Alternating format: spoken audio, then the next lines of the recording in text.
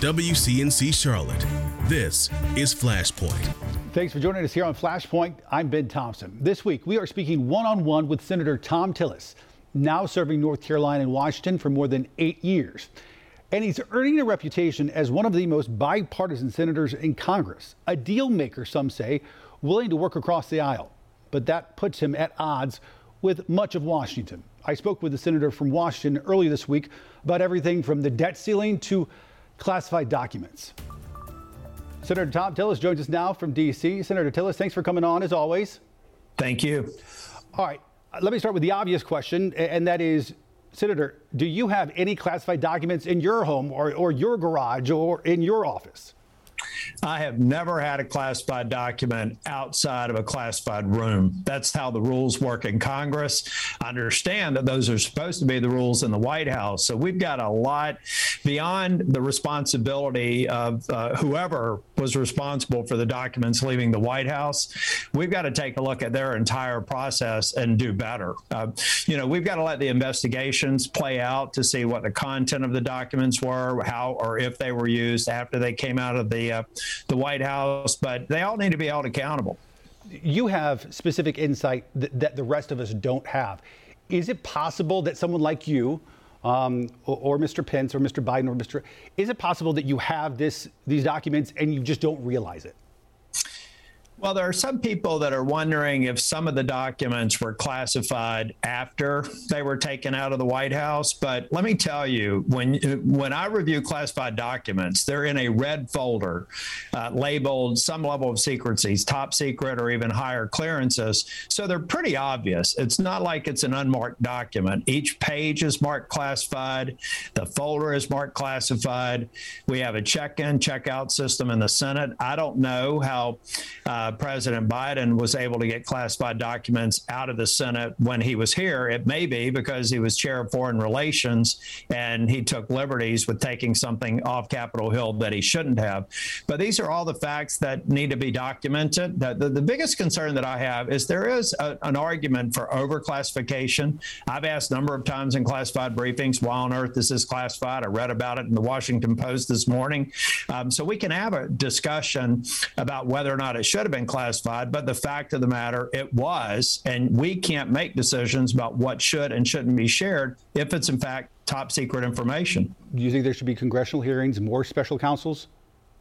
I do. I think that, we have a special counsel for President Trump. We have a special counsel for President Biden. We'll see whether or not they do something for Vice President Pence. But I think that those investigations have to be independent. Some of the pundits on TV dismissing one and upping the pressure on another investigation makes no sense to me. You get to the facts, and the facts lead you to what to do based on the totality of the information you identify.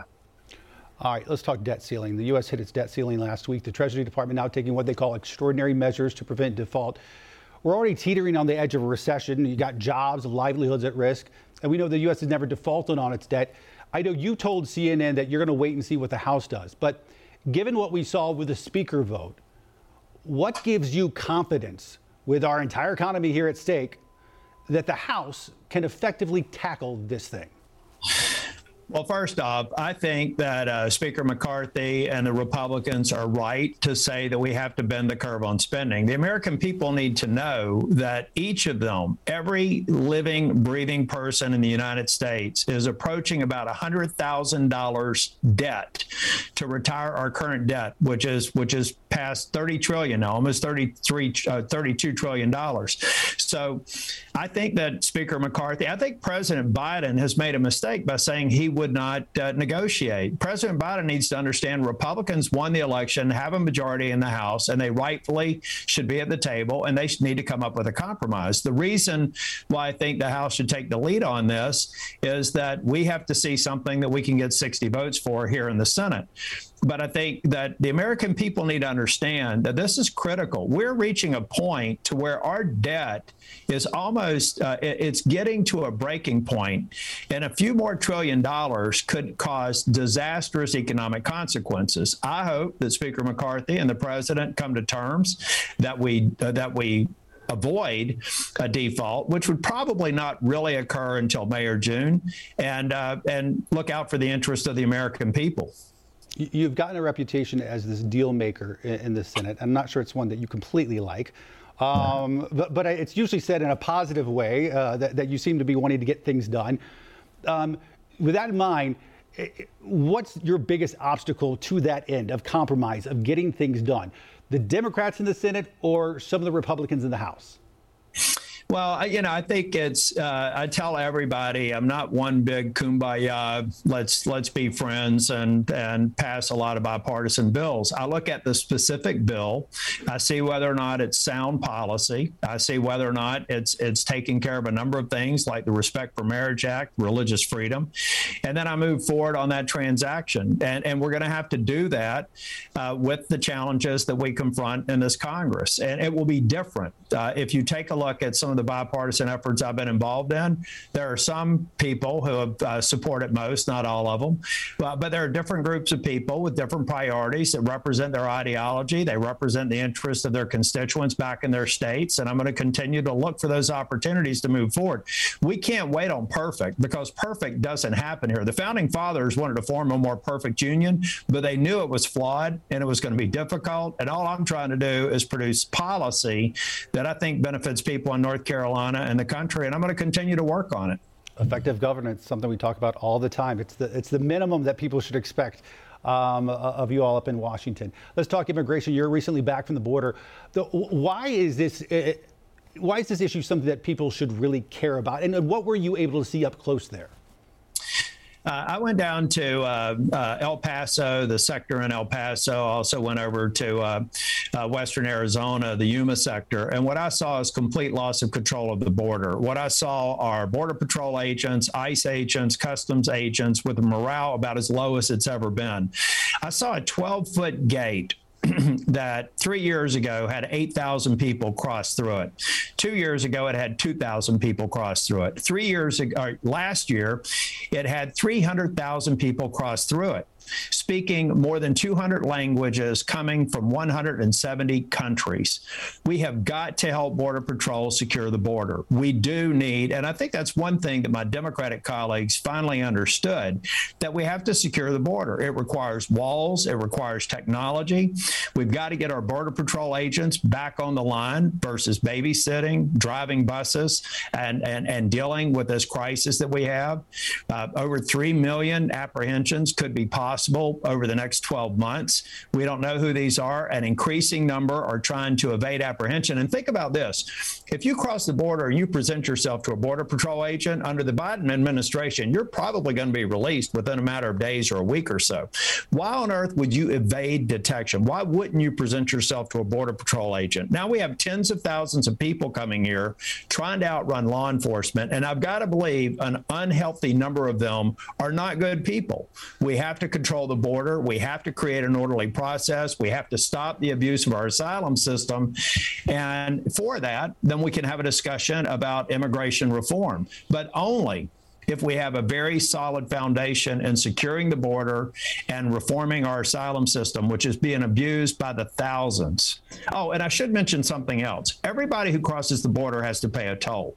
They are paying thousands of dollars to transnational criminal organization, an estimated $800 million a year that these same cartels are using to send tons of drugs across the border, including deadly fentanyl that's killing over 100,000 people a year in this country. It's got to stop.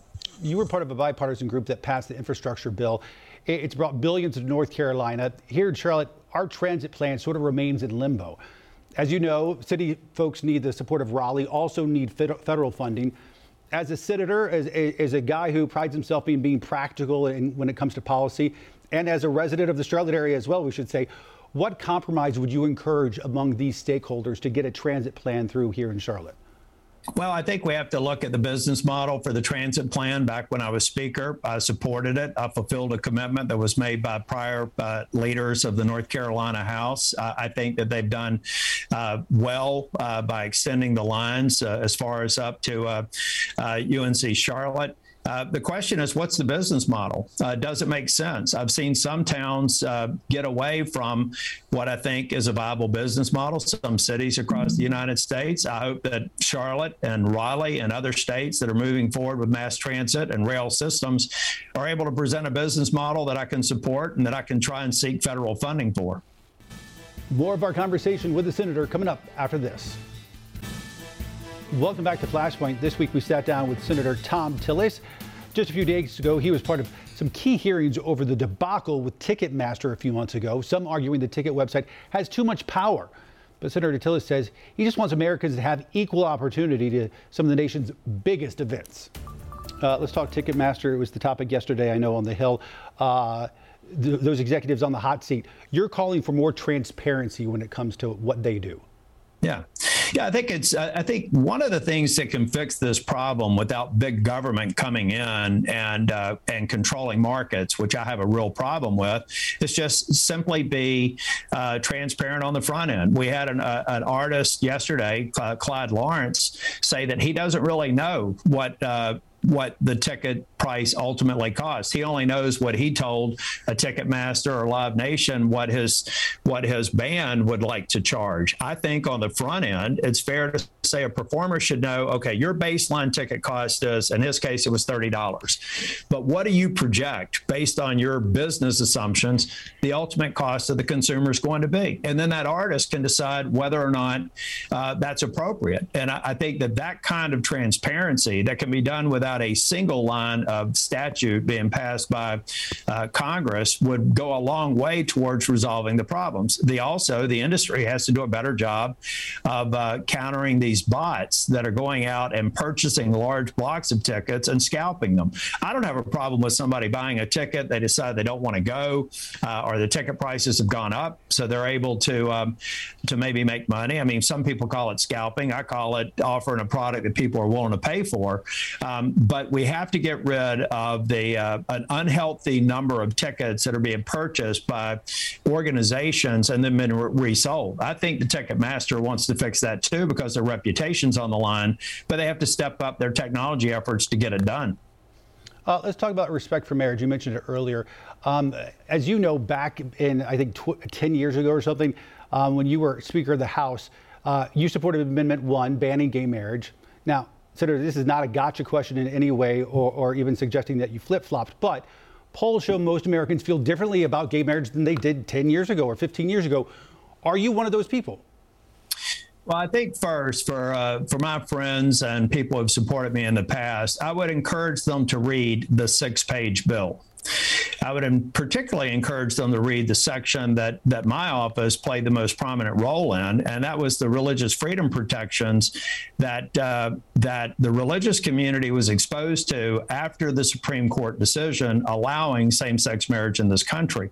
Our bill simply says if a state, so let's assume that Supreme Court decision is reversed. In North Carolina, it would mean that we would have a ban on same-sex marriage. In other states, we would not.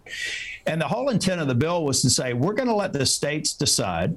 And right now, as a matter of Supreme Court decision, it is allowed in every state. But if it were to be overturned, then North Carolina goes back to the policy that was passed 10 years ago. And then they will have to decide whether or not that's consistent with the priorities of the people of North Carolina. We had religious institutions who do not recognize same-sex marriage, do not sanction it in their Christian faith, who endorsed this bill because they understood the step forward that we took on religious protections.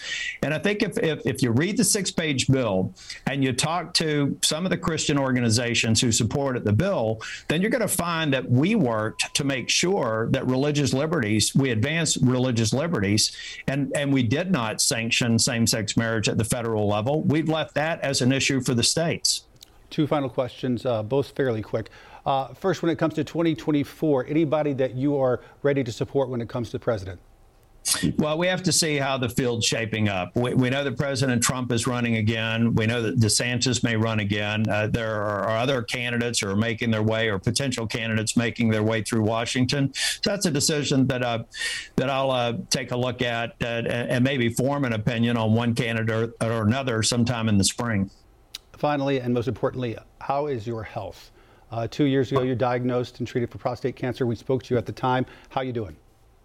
I'm doing fantastic. I've gone back for my PSA test. I've got a 0 or indetectable rating just about 6 months after my surgery. One thing I would encourage everyone, if you have a family member who has had prostate cancer, young men as early as their late 30s, early 40s, need to get the screening, get the PSA test every year.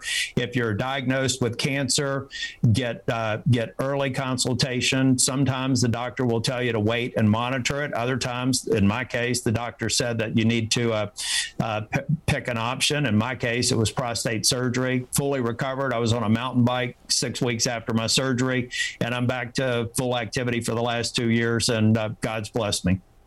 And some would say that's the most important part of the entire interview we just did, that information right there. Senator, thank you. Glad you're doing well. Let's talk again soon. Thank you. All right, more Flashpoint after this. Welcome back to Flashpoint. CMPD sending the message stopping violent crime is a major priority here in Charlotte. Last year, we saw 110 homicides, 72 people charged with murder. This week, police updated City Council on crime here in Charlotte and how recruitment efforts are going as the department is still down hundreds of officers. WCNC Charlotte's Julia Kaufman has those details. Homicides are up in the Queen City, but overall violent crime, according to CMPD, is down 12.5%. The deputy chief points to their gun suppression team and mental health response team as two major wins as they deal with an officer shortage. The answer before might have been to take somebody to jail.